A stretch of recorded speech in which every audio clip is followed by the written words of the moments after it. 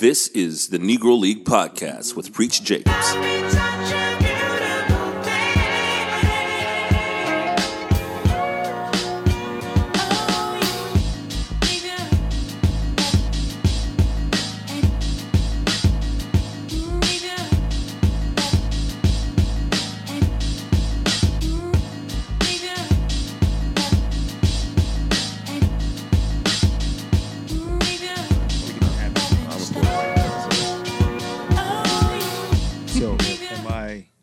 You're on. We're on. Yeah. So just do my clear people voice. Yeah.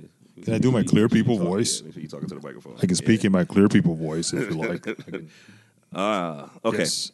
All right. So I guess we'll start. We don't need no scripts or nothing. No scripts. All right. No 1, scripts. 2, 3. Ladies and gentlemen, this is the Negro League Podcast. I am Preach Jacobs. Once again, thank y'all for listening. We are sponsored by Mo Better Soul Clothing. Go to mobettersoul.bigcartel.com. Enter code Negro to save 10% on your next order.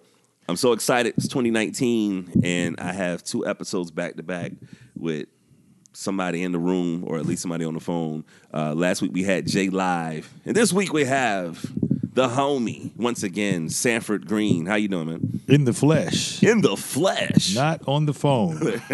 Yeah, so like I think we did a podcast before I was doing the Negro League, so yes, it's still cool to get you here. So for people that don't know who you are, give people a little bit of the stuff off your Wikipedia page. I am a first string or first chair violinist for the New York Philharmonic. On the weekends. Oh, okay. Only on the weekends. But during the weekday, I am a comic illustrator, formerly with Marvel Entertainment, now with Image Comics, producing my new series, Bitter Roots. Bitter Roots. Bitter.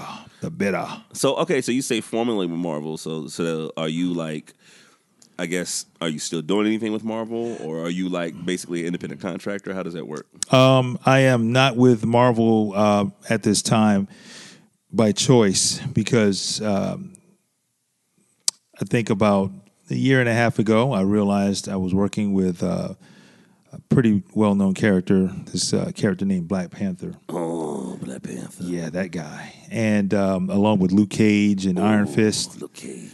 And I realized, you know what? I don't own these characters. Mm-hmm.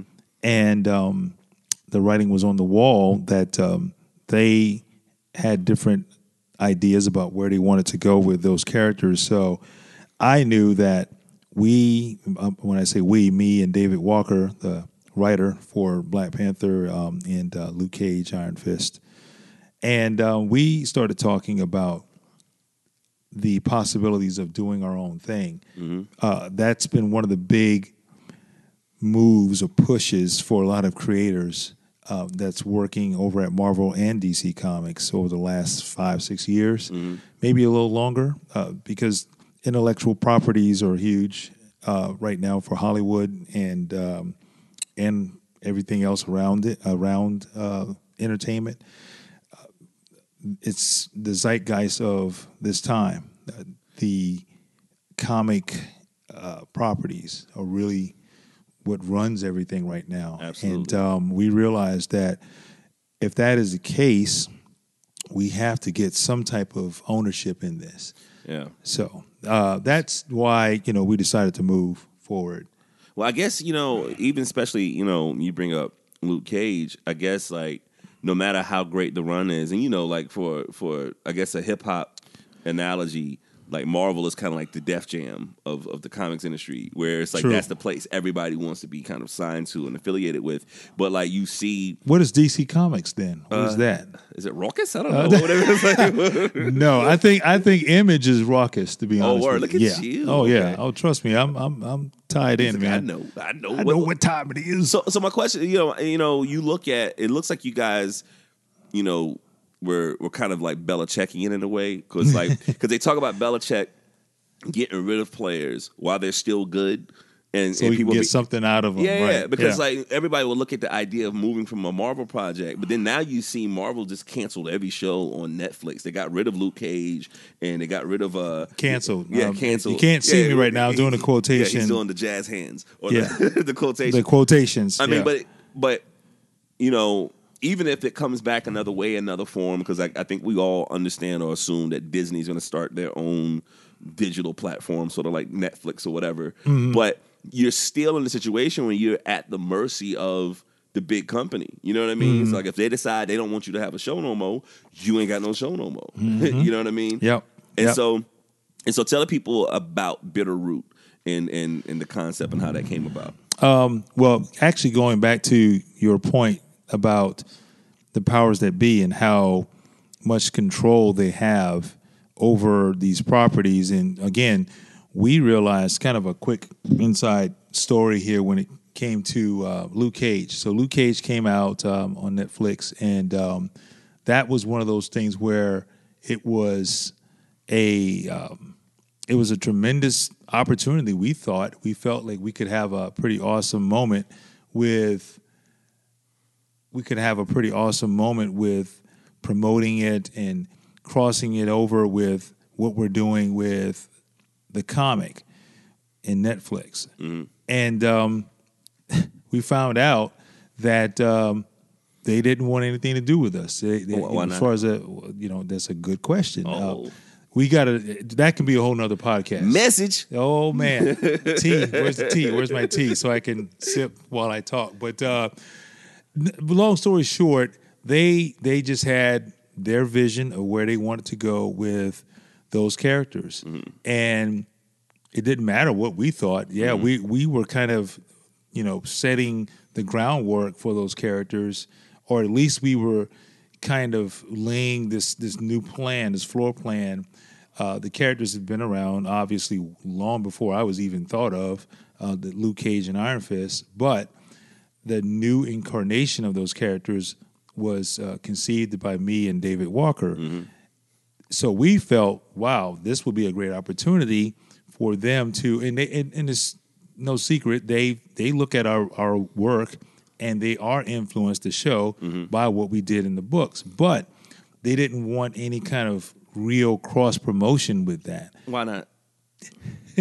Again, that's a podcast on itself. Because the crazy thing about it is, to me, is that, Luke Cage, the show, there's a lot of elements that I really enjoyed. The first season, Mahershala Ali was amazing, and we still hate first half of the first season. Yeah. And there's no spoiler alert. It's like when they got rid of him. I know, right? If you ain't watching by now, he's dead. Yeah. He's dead. He's dead. Yeah. Jim is dead. But now, poor little squirrel.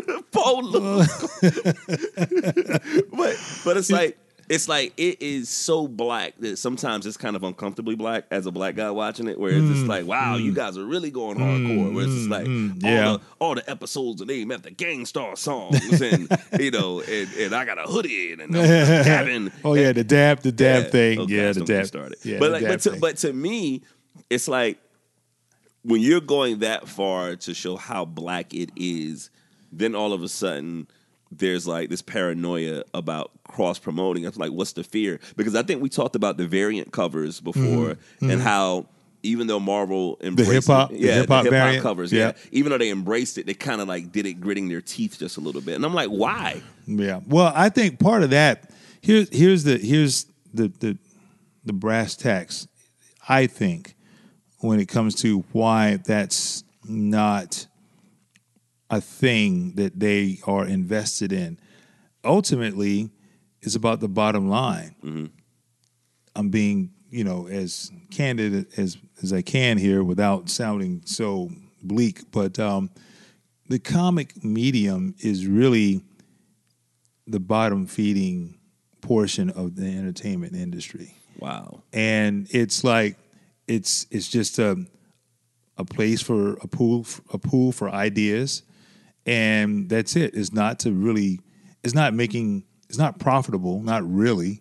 It's just a place where ideas are conceived, and if those ideas are fresh enough, they'll pull those things and then they'll move on and make it into something TV or film or what have you. So you're basically saying it's expendable. Yeah. So the irony of it is you're saying that like the comics portion of the machine is the least respected, but without that part of it, you wouldn't have all this other stuff. None of this stuff. None of it. I mean, Comic Con. It's called Comic Con. Yeah, I'm saying. And there's no comics at Comic Con anymore. It's frustrating. But that's part of why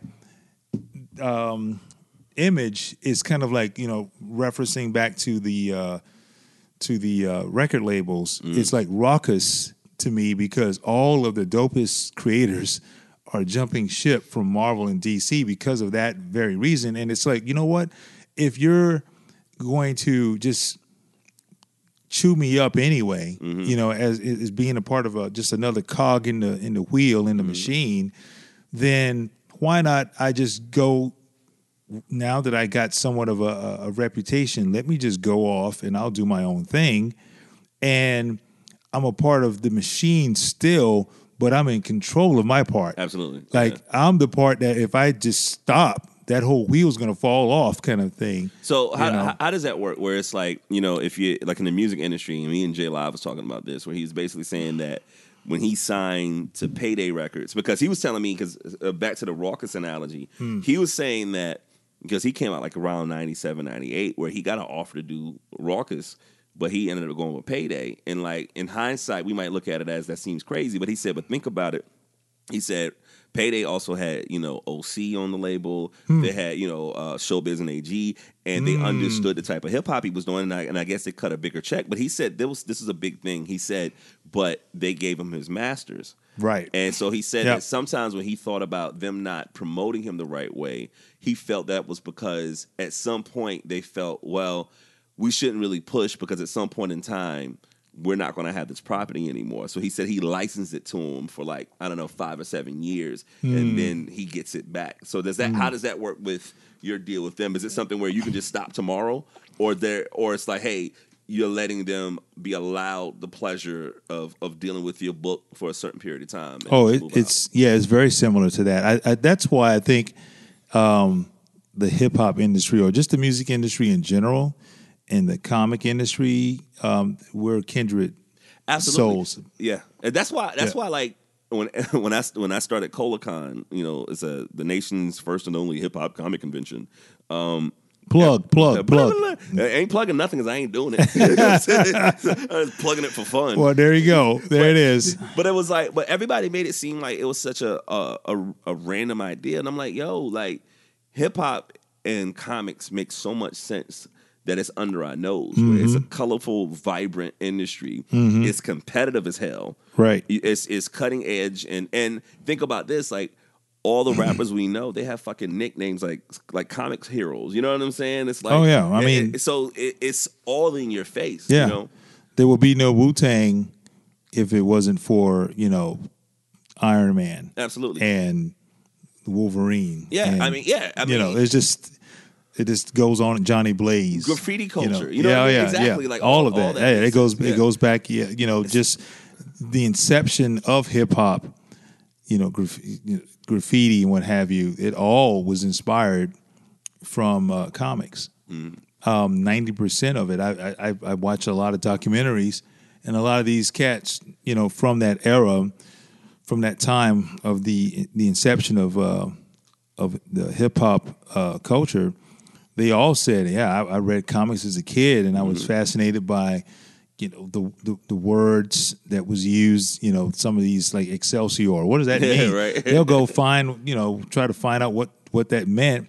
And they might be listening to music one day, and then they're, going back and forth, rapping or what have you, and they throw that word in there, just because they saw it in a book and it became part of the culture. So, quick little side note, the artist, when I was coming up, there's an artist by the name of Walt Simonson. This cat he's the reason why Thor looks like what he looks like right now. Really? He came out in the early 80s, like 81, 82, maybe even before that, like the late 70s. And as a kid, I used to look at his artwork, and for some reason, it always made me think about graffiti. Really? Because the way he drew Thor's cape, it was very whimsical. It had these little twists and turns to it. It was like organic. Yeah. Like graffiti. And I met him about 2 years ago, and he's probably 65 or so. I met him, and I told him the story about how his artwork, I really believe, influenced a lot of graffiti. Mm-hmm. And his wife turned to him and said, "Wow, honey, you finally got street cred." So it's pretty cool, that this, and she's an artist as well. She used to be an editor at Marvel back in the early '80s. Oh, wow, that's yeah. Made in heaven. So, like, speaking of Excelsior, how did the passing of Stan Lee hit you? How did it hit me? You know what's funny? I met him a few times, and honestly, that was it. Mm-hmm. They were very memorable times, but I think, like everyone, it hit you. You knew. I mean, it was any time now, because he's he was older 90. brother, He was 90, 5, something like that. Yeah, he was 95 or so, and it's crazy. I had folks texting me, calling, "Man, sorry about your loss." I'm like, yo, they're treating like it's my granddad or something. I mean, I guess to some degree, to everyone in the industry, he is like a grandpapa to everyone, really. I mean, everyone, even cats that, like the Walt Simonson cat that I just mentioned. Yeah. I mean, the dude's 30 years older than him. It's crazy. So, yeah, he definitely, after that happened, I got those texts and calls and what have you. I started feeling, wait a minute, I think I just lost my granddad. Yeah. You started feeling more. It don't hit you until somebody sends you an edible arrangement to the house. He sent me one of those digital condolences or whatever. I'm like, oh my goodness. So yeah. Well, see, what do you think? I'm gonna tell you my favorite movie of the year. Like, and I'm a big drama fan, so but my favorite movie, Spider-Verse. Oh my God. Yes, sir. It was absolutely incredible. Right. And that was kind of one of those things where it's just like, I thought it was kind of like not poetic. Aquaman, no. We'll talk about that in a second. but I thought it was kind of poetic that came out like right after Stan died, where it was basically like, yo, this is where this legacy is. Like, look at this. The thing about it was, it was so hip hop without trying. It was so inclusive without making it a point to show how inclusive it was. It felt very effortless, Right. I don't know. I remember. Yeah, I remember saying to myself, because I went with my boy Bobby and his 2 sons, and they're like 10 and 11, and I said, I wish when I was their age I had this. Now you worked with something involving with the movie, like what? Yeah, I helped to develop Miles Morales, the look for him. The early stages, they reached out to me. It's crazy because, quick story with that, I was in the Bahamas, and so I just slid that in there, right? With Barack Obama? I was just hanging out in the Bahamas. I was hanging out with Sanford Greene. Me and Michelle.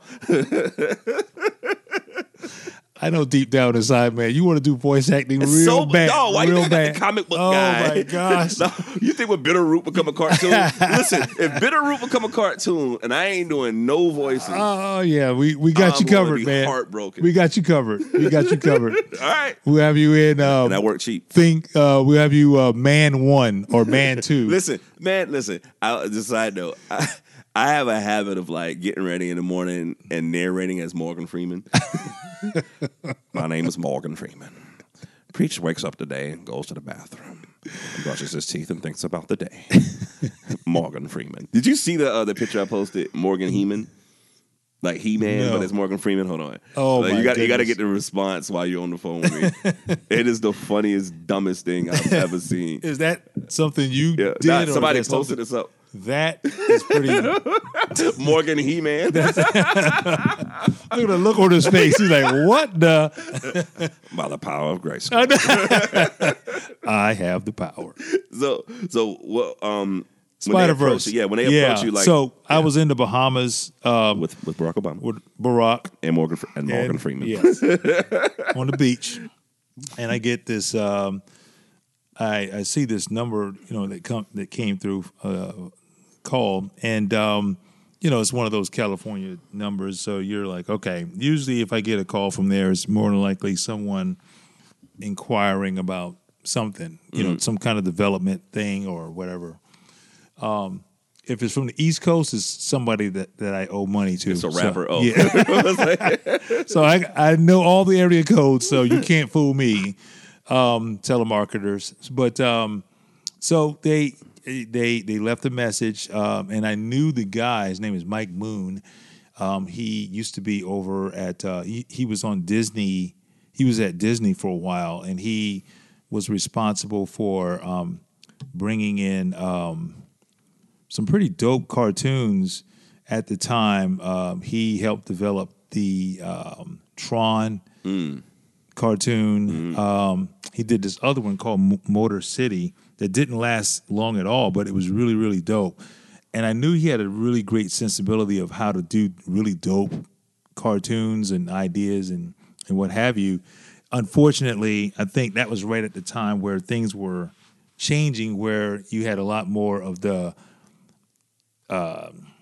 Amazing World of Gumball and Teen Titans Go to more comedy, slapstick, episodic type deals, and or the what we call them the single shots, sale. the ones that they run at any time. You don't have to worry about a storyline or anything like that. So, so I was working on a project with those guys back then on something that was really, really dope involving Spider-Man. Just never really got off the ground. So when he approached me this time, he was like, "Hey, I think we got something really cool involving Spider-Man again." And I'm like, "All right, let's hear it." He didn't tell me it was a movie yet. He just said they were developing some ideas for the character, and just wanted to see my take on it. And they basically said, "Dude, do as many different ideas as you can possibly come up with. What would he look like in a more simpler style? What would he look like with shorter hair? What would he look like with a hat? What would he look like with a backpack, school outfit, whatever?" And so I just kind of went in on those designs because I knew that's kind of my wheelhouse. That's why they reached out anyway, because they knew that that's something that I'm really... Was it character development? Is that what it's called? It's character development, yeah. Yep. So, long story short, that's my contribution to the film. Word. So how did it hit you when you first saw that? Dude, it was like, oh, wait a minute. They actually used the hair that I drew. Word. Yeah, but now, mind you, it was, I'm not naive. I know that there was another dozen artists doing the same thing that I did. And I think we all kind of had similar ideas, and our styles are very similar. My homeboy, Jim Afu, you probably know him. Yeah, he worked on it. Word. So Jason Latour, he designed one of the characters, the Spider-Gwen. That's his character. Wow. Okay, that's so no wonder character. When they won the Golden Globes, he was posting stuff. Oh, he was going nuts. Oh, yeah, he was going nuts over that. So, congratulations to Jason and Rico and Robbie. So the whole squad worked on that. Yeah. That's their character. Wow. Yeah. How's Southern Bastards doing? Is he still working on that? Oh yeah, it's doing. I think it's on hiatus right now, but it's going. What's going that well. through? What's That's Image as well. I told you, man. Raucous, man. Whoa, the heat is over there, man. Wow. The dopest stuff is at Image right now, man. Hands down. Wow. Hands down. Word. Well, the movie blew me away, and it just kind of makes me feel kind of as a transition about the difference between Marvel and DC seems so far beyond. Like, all right, what was your take on Aquaman? Here's the deal, man. Here's the deal. Let's go. I liked it. I know everyone was going nuts over the explosion scenes. Everyone, the explosions that happened. Well, I think there were like 4 of them. That was like the same thing. They're having these quiet, intimate moments or whatever, personal moments, and then all of a sudden, boom, that happened. Several times. I got something deep I have to tell you. Yeah, and then all of a sudden, boom. And then, the whole thing with him, the coming of age when he was kind of an adolescent. Yeah. And he realized his dad or his mom left him and didn't love him. I'm like, oh, yo, that was rough. That was rough. Outside of that, that was a pretty I tell you what, good film. Okay. I liked it. I'll meet you halfway on this. Yeah.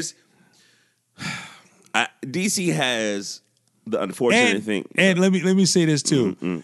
I think the mere fact that it wasn't filmed like it was at midnight, makes all the difference. And this is what I was going to say too, because like DC had a problem, especially with Zack Snyder. Yeah. Everything looking gloomy and dark as hell. Everything's all washed and gray. Absolutely. Yep. So I felt like they really made a very, very intentional effort to make it look lighter. Now, in saying that, my biggest issue with the movie was this. It was 2.5 hours. Saving Private Ryan was 2 hours and 50 minutes. So you're telling me that a movie about World War II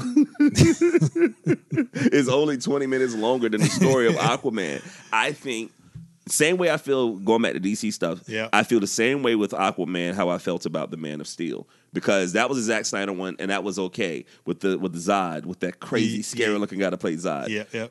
That was 2.5 hours. And it was just like 30 minutes of just overkill of fight scenes. I felt like it would have been better if it was shut down 30 minutes. Then I felt like the black guy, what's his name again?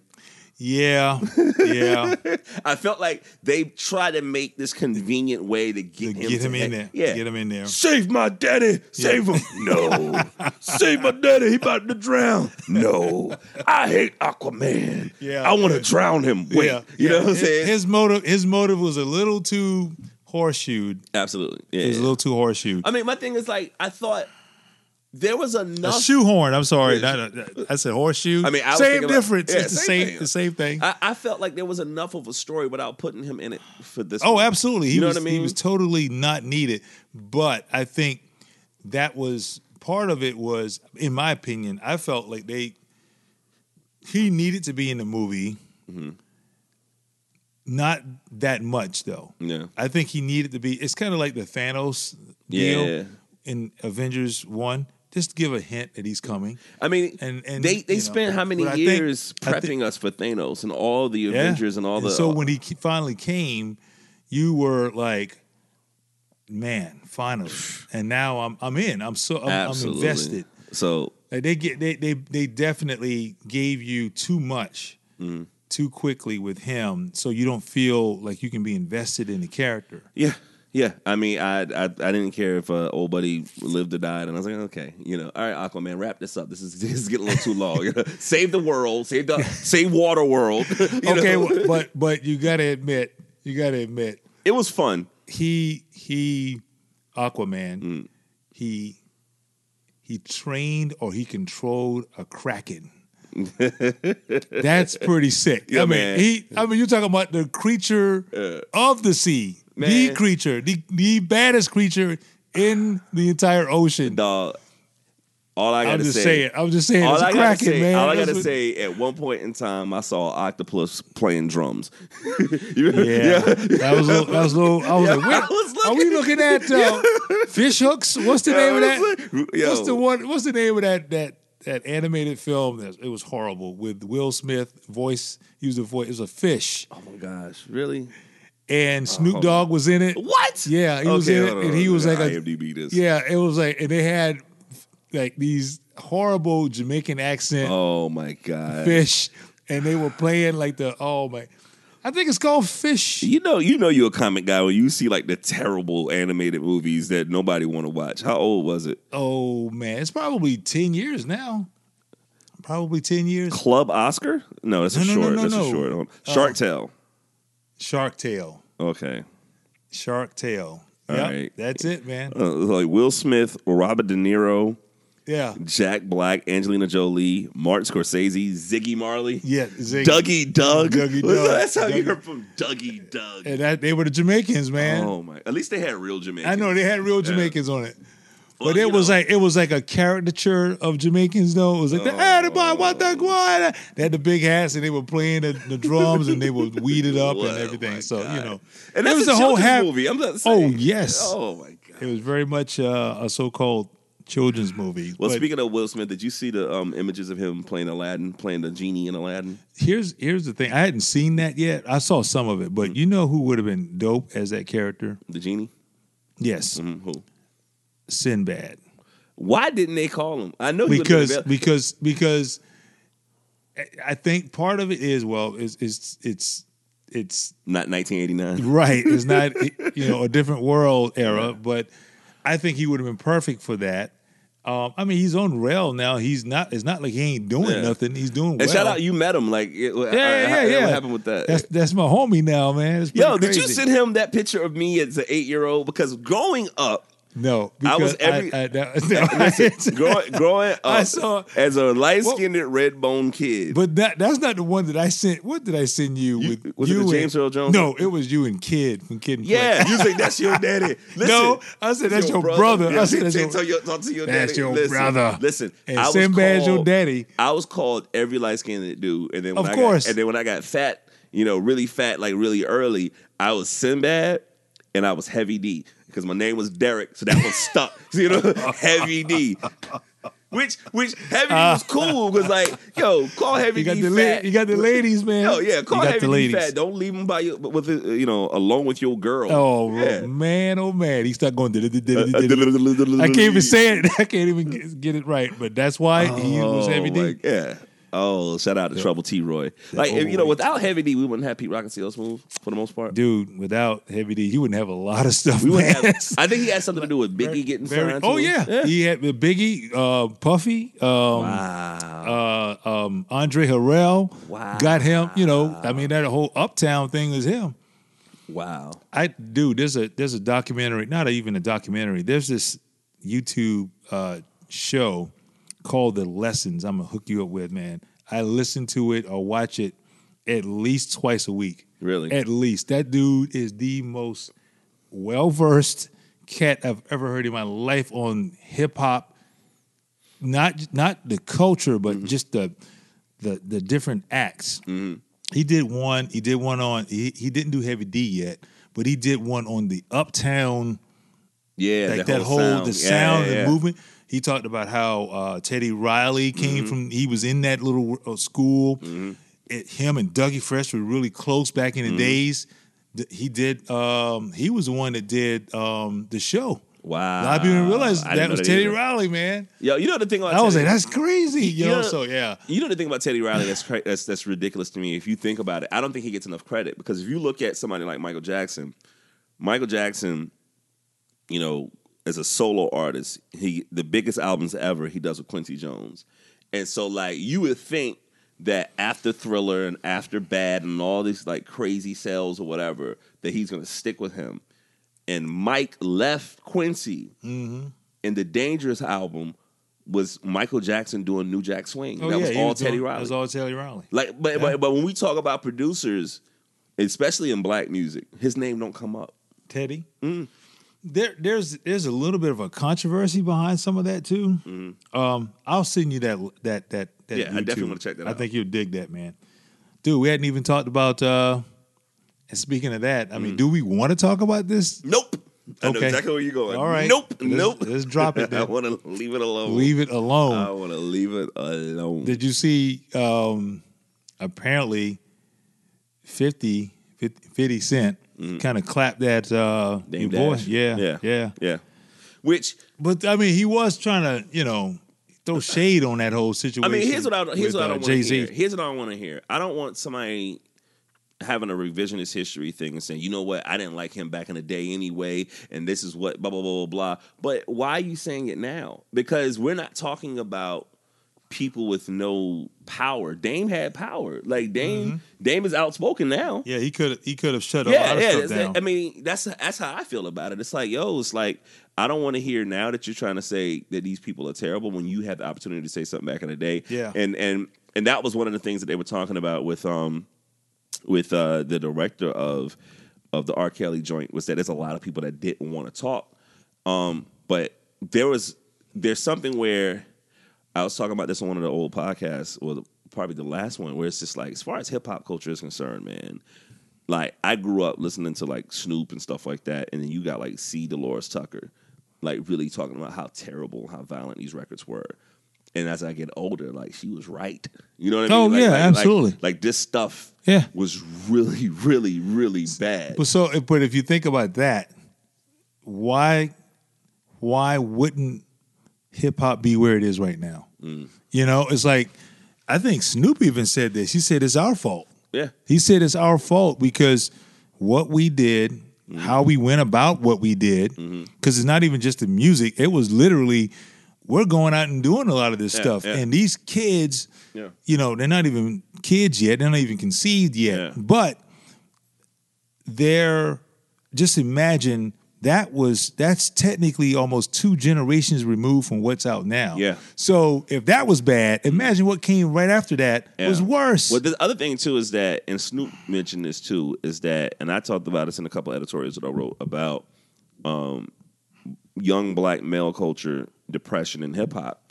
And when we listen to Biggie's "Ready to Die," I said I opened the article up by saying like we let him down, like we failed Biggie, because you got this guy who's 23 years old who's talking about being ready to die, and the last song on "Ready to Die" is a song called "Suicidal Thoughts," and so he's telling you in plain English like, "Yo, this is how I'm feeling." Even the album that came out after that, "Life After Death," he died in the midst of that, so it becomes this self-fulfilling prophecy. And you look at Pac.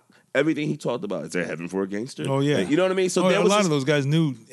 Yeah, so there was a level of depression that was involved with it, and there was this level of, if I think I'm going to die really soon, then there's a whole YOLO concept. Like, well, fuck it, you know. And Snoop said that he would listen to a lot of this stuff and listen to the stuff that he was writing. Like, he wrote the song "Murder Was the Case." Yep. Before he got a murder case. Yep. You know what I'm saying? Yeah. And he's like, I'm kind of responsible for putting that energy out there. Yeah. And so like, I think I'll always, even if I don't agree with the music, support artists to make whatever shit they want to make.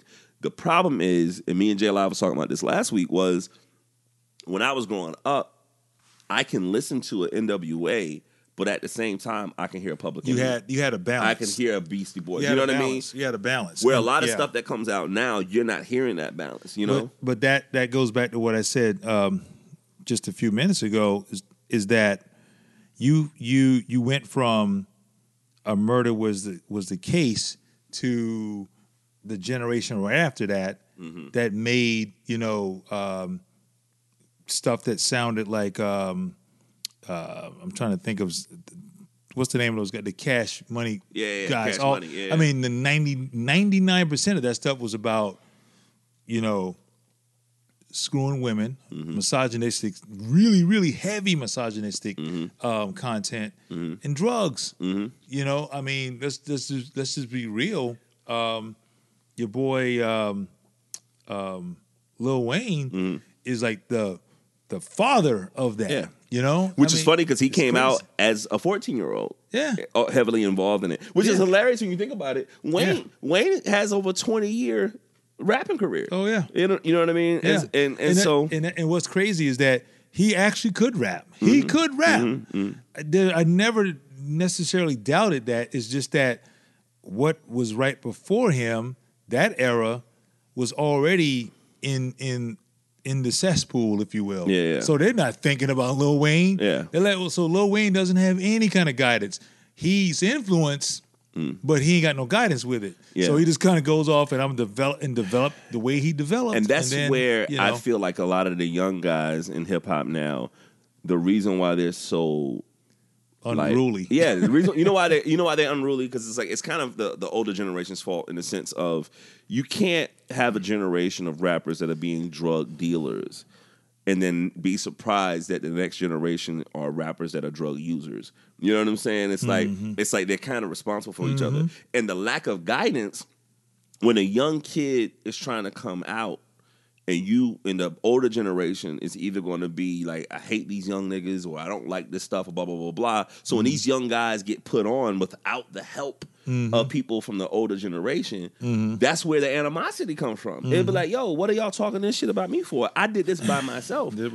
So I'm gonna mumble or whatever I Percocet or whatever I'm gonna do, because that's what got me there. Yeah, and there's never a generation, like there's never this level of rock music has the passing the torch, of like, hey, bring these guys up on tour. When I go on tour, I'm gonna bring this band here, and then there was never really a lot of that. Even in other forms of black music. Why do they have to sound like that? Because I'm trying to give you an array of voices. He's a hey man, I'm gonna take on the band.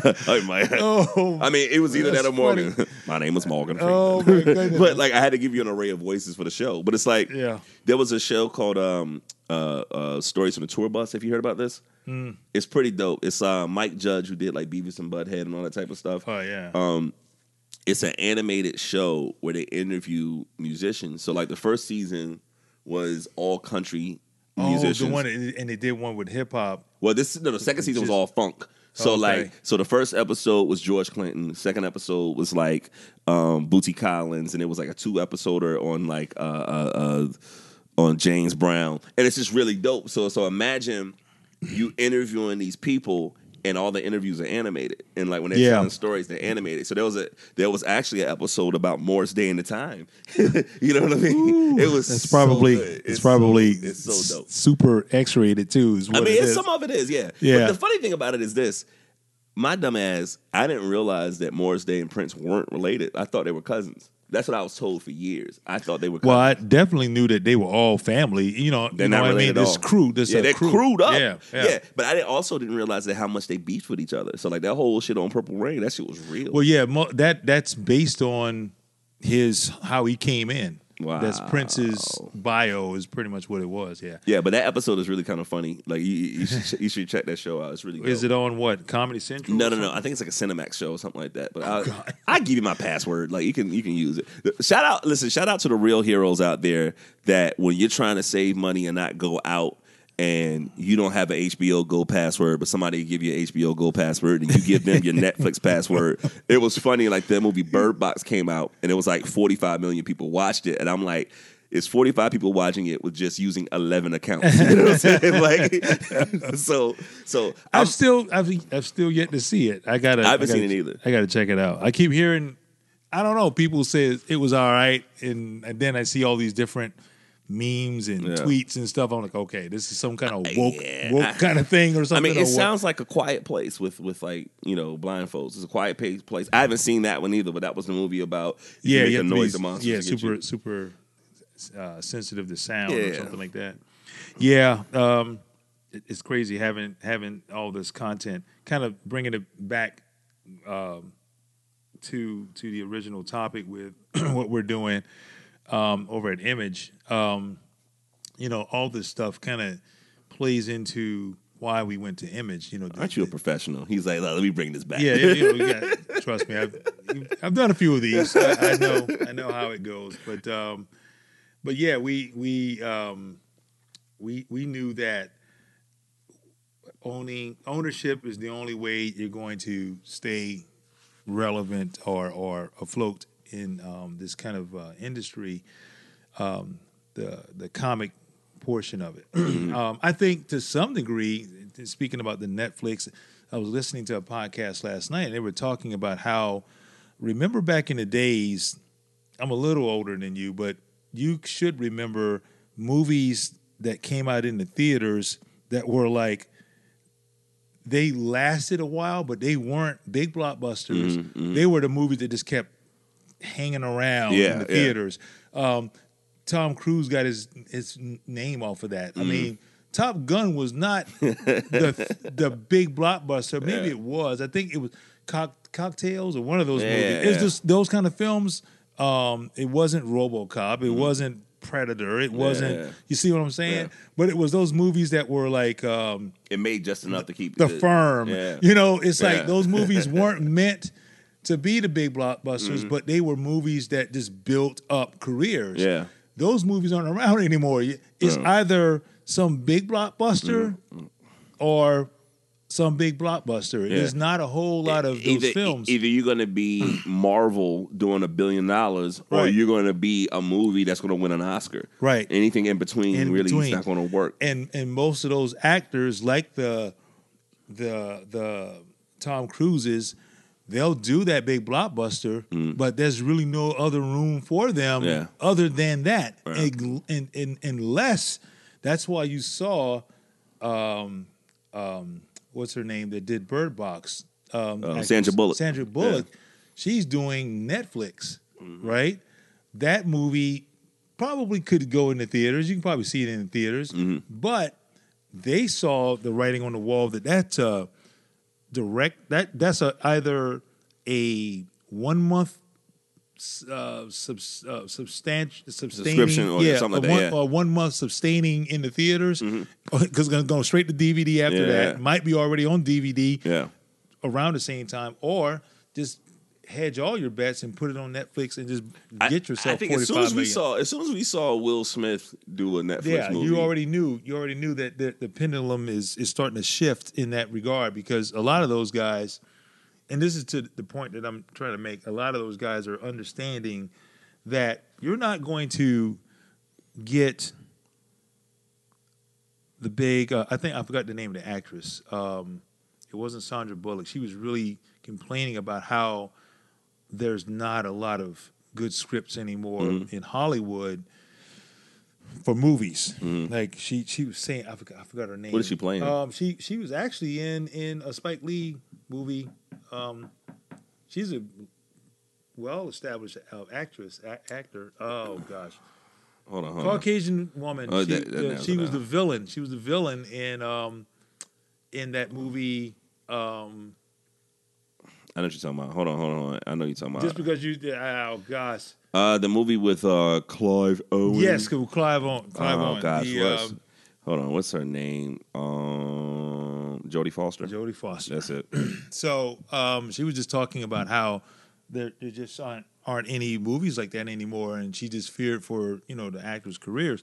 But here's the deal. There is movies like that. It just happens to be on streaming now. Like you got to do it on Hulu or Netflix. Yeah. So, and you're just gonna have to chalk up the fact that it's not gonna give you or get you a $6-figure $1 million contract. Yeah. You might get half that. You know what though? I feel like this is a golden age of television where. Shout out to the show True Detective. The new season comes out. Mahershala Ali is on it. He's the lead. That first season was incredible. It had The second season was horrible. It was terrible. It was so terrible. I'm trying to act like it didn't exist, but it's like the first season had it at all. It was Matthew McConaughey and Woody. Yeah, yep. And so you see a lot of these big Hollywood actors doing television because True Detective was basically like, hey, we got 8 episodes, we're done. So then that came out around the same time the first season of Fargo came out. So you have like Billy Bob Thornton doing that. So you get like a lot of big names doing television because there's this thing where I feel like the only reason that Hollywood and movie theaters can only do like the Avengers is because that's the only reason people are going to the movies anymore. Because it's so much better to stay home, right. and that wasn't the case 20 years ago. Because back in the day, the movie theater looked better than your home television. Right. Now, right. It's sort of like how I feel like the biggest thing when they're talking about the NFL is losing money. The best thing to happen for the consumer with the NFL is like the way televisions are and the Red Zone channel. So like the thing about the NFL that they always ignore is that NFL is designed for suffering, even if you're a fan. So imagine if like Chicago is still in the playoffs, or imagine if like Green Bay is in the playoffs and you're outside and it's negative 20-degree weather and you're paying playoff ticket prices to be miserable in the snow. But here's the other part of that too with the NFL is that they understand the actual how to leverage the accessibility of the NFL. Like you can't watch every game just because you want to watch it. Yeah. You're going to have to pay for that. Yeah. You only get what they call regional games. Yeah.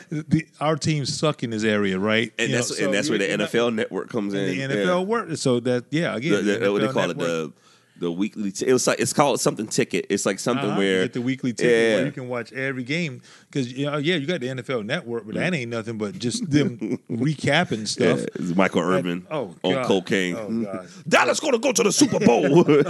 Sweating. You see that joint where he's like sweating on first take? I thought he was about to have a stroke, man. Like, aneurysm, brother. Shoot. But that's why we, the whole streaming aspect of the medium and how actors are going in that direction and how those are they're premium types of content now. It's similar to what creators in the comic industry are doing. because we're now going into this part of the industry where you can do something that's premium. Like we're doing this series and it's premium. A lot of the creators that we have involved with it, a lot of even the formatting of how we put it together is premium. It's not, you ain't gonna get this at a Marvel or a DC. Marvel and DC is very commercial. When you get their comics, you're gonna get a lot of ads in the comics. You're going to get cheaper paper. I mean, even something as trivial as that, to some degree, that's just what it is with them. But with a company like Image, you're getting top stories by top creators with a very high-end format. There are comics that we're publishing, and I say we because I'm part of the Image family now. Yay! They're what they call artist editions, where these things are oversized and they're printed the size of the actual artwork. Wow! So it looks like you're looking at the originals, and I guess just kind of letting the cat out the bag here. We're gonna do one for Bitterroot. We're gonna do a artist edition for it.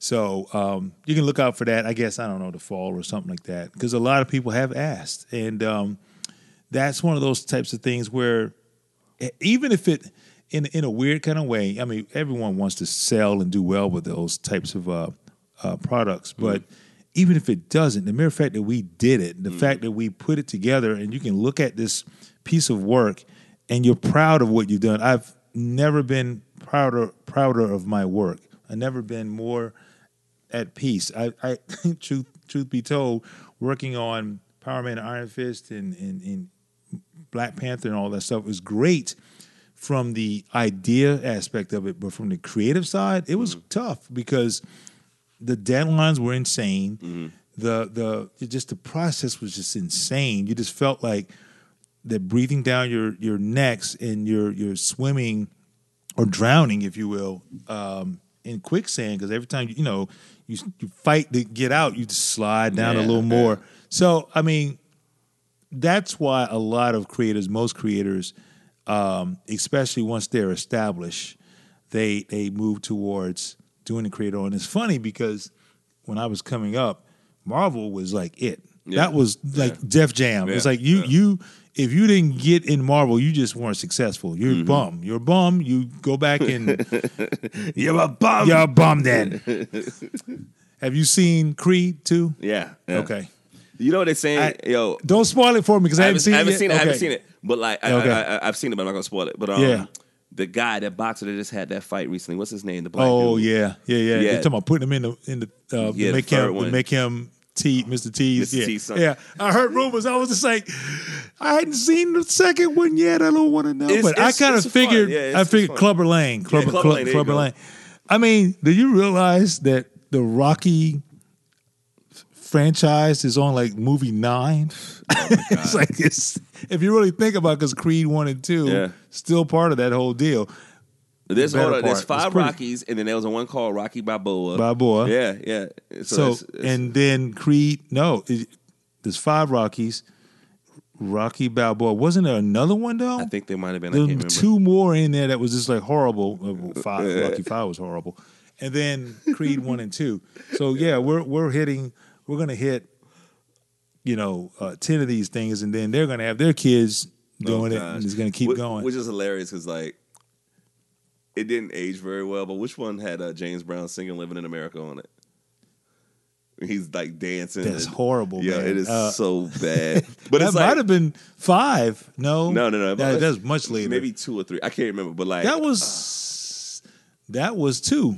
Wow. That was that 2? It might have been 2. I think it was 2. That's with the other Creed, with Creed Daddy on it. Yeah. That's Creed Daddy. Creed Daddy. Yo, the living down the mat. Like it was so bad. It's like my friend had this joke with me. He was basically like, we was joking because he was basically like, there was a record, like we was at this record swap or whatever, and there was like a James Brown record, and I said, "Is this worth getting?" And he says, "Well, look at the cover," and it was like one of these covers with James Brown.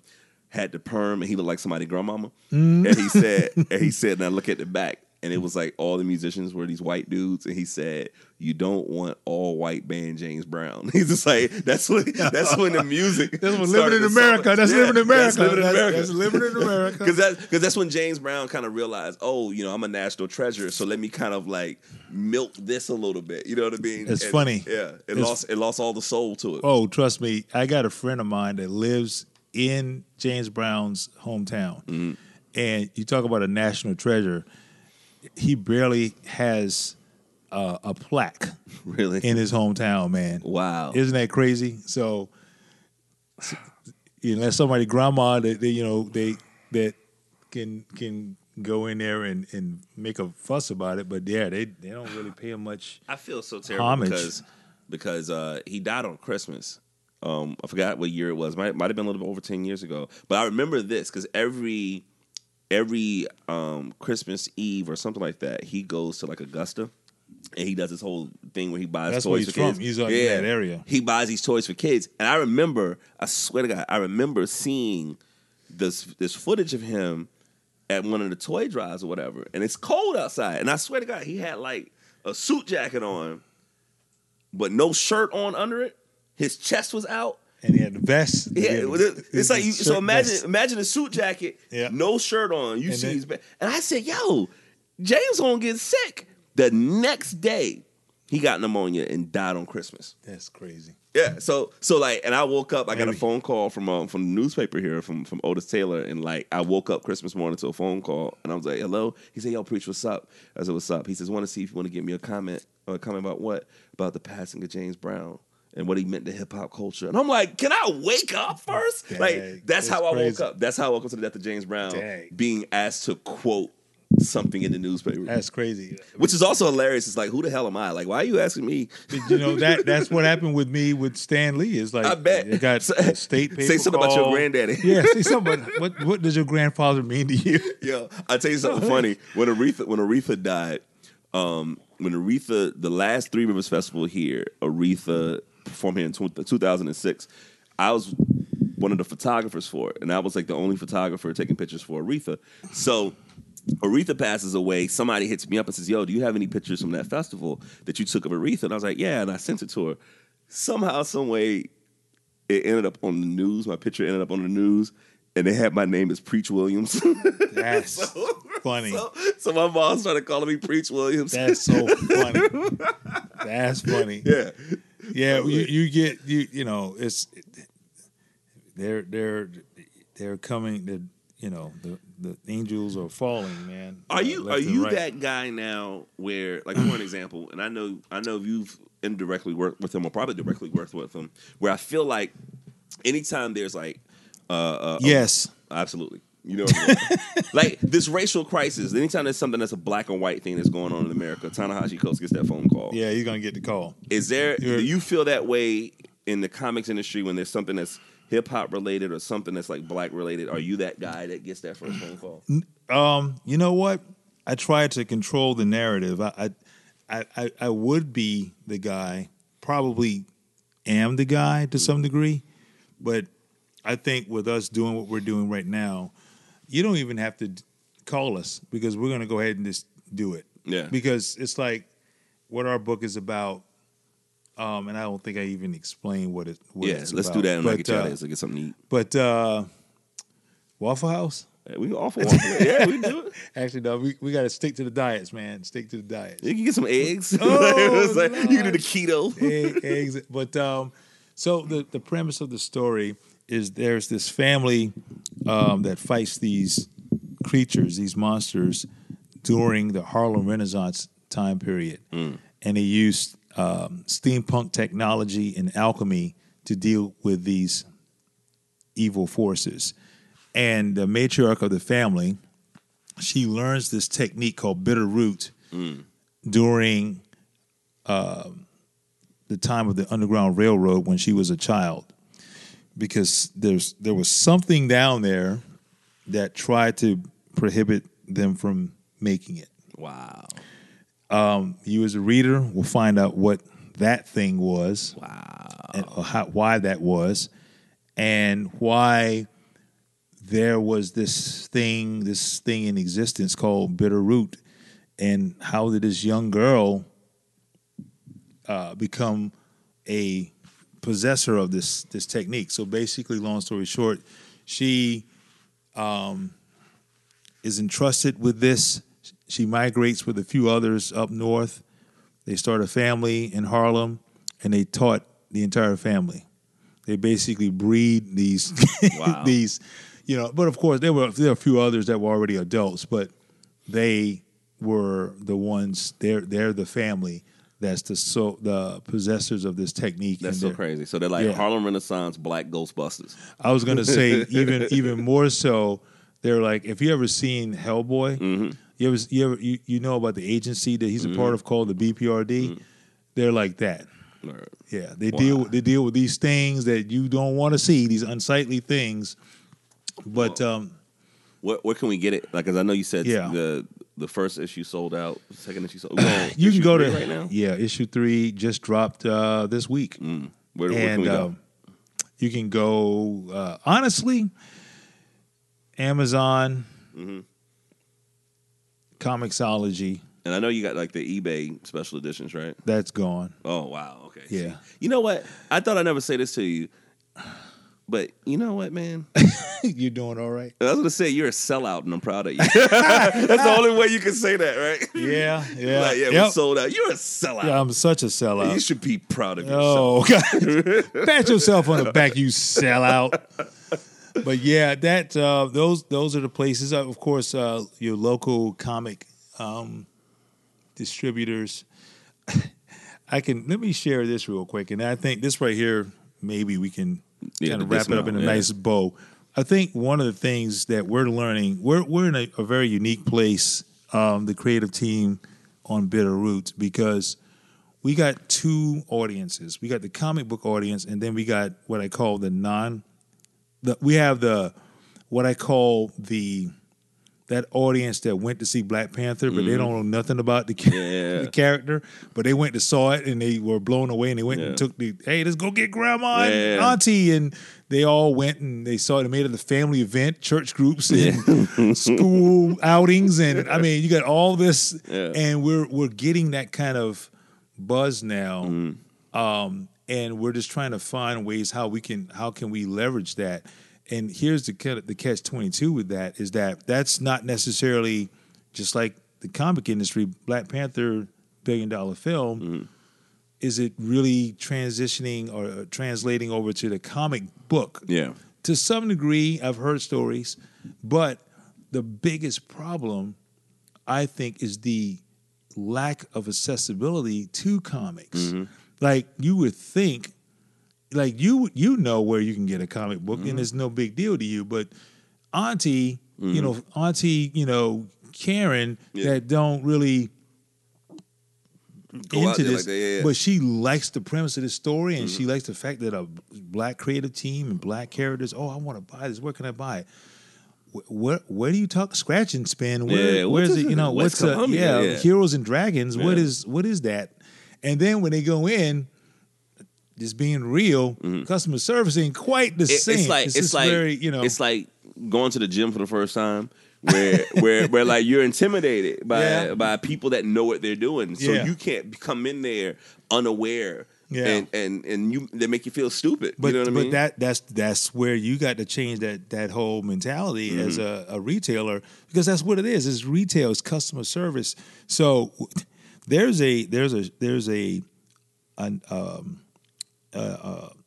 conference in Charlotte of every comic retailer in the country is going to be there, and I'm going. When is this? This is next month. So if you want to ride and get educated, let's do it.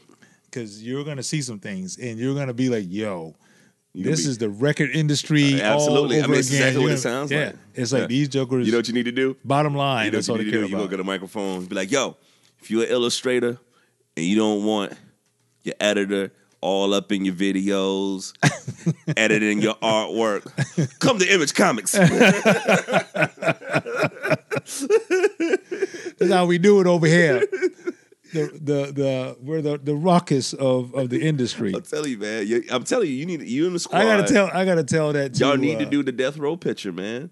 I told you that. Oh, Yo, Lord. at least do the illustration Lord. where everybody like it's all black cover and all the faces. I don't want to do Death Row because Death Row to that me, energy. Yeah, I just don't like that energy. Yeah. But I'll do The Firm. That was the same thing.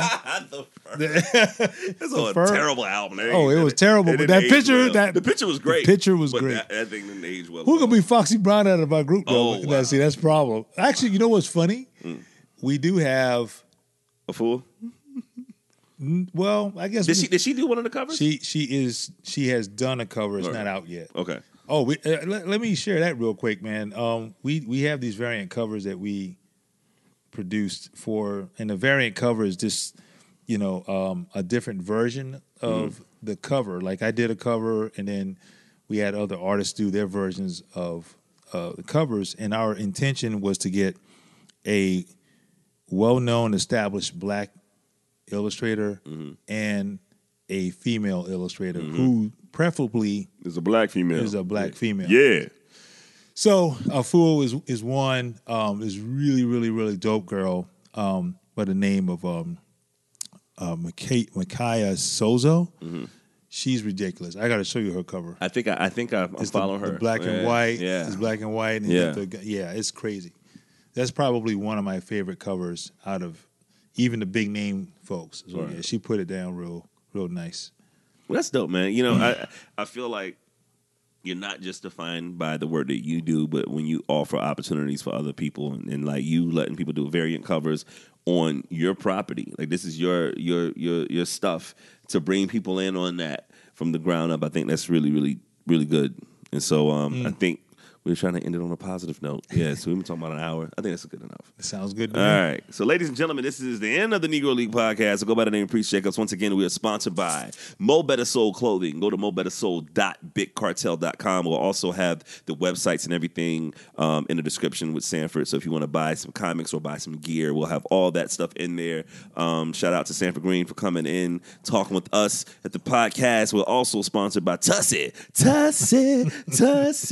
Not Jupe. What about Jupe? You got to get some Jupe in there. As a sponsor. I was going to say Murray's Pomade. We're sponsored by Murray's Pomade. Where you buy one, you bought a lifetime supply. I mean, we're talking a 12 ounce. 12 ounce covers you about 60 years. I swear, I was at my mom's house the other day and I took a picture because it's like the same bottle I bought as a teenager is still in there. That is insane. Yeah, I have no idea what a Murray's Pomade means or what it does, but it's like this rite of passage of blackness. At some point, you hit that certain age, your daddy come to you with one of those in a do-rag. It's like, my son, you are now officially black. I'm like, what? Okay. You see, like the spotlight that shines on it. It's like you start hearing "Cool in the Gang," Frankie Beverly and Maze. What's going on? Who the hell is Maze? That'd be like they'll test you with your blackness. Like, all right, my son, please tell me, Frankie Beverly, and who is in Maze? It's like, who the hell is Maze? That's the right answer. Anytime you have done well. You have done well. Who Maze is, you're a white dude trying to study too much about black culture. This ain't appropriating the culture. Right? It's like, well, actually, the trumpet player from Maze, Donald Hopkins, is pretty great. Like, no, the correct answer is who the hell is Maze?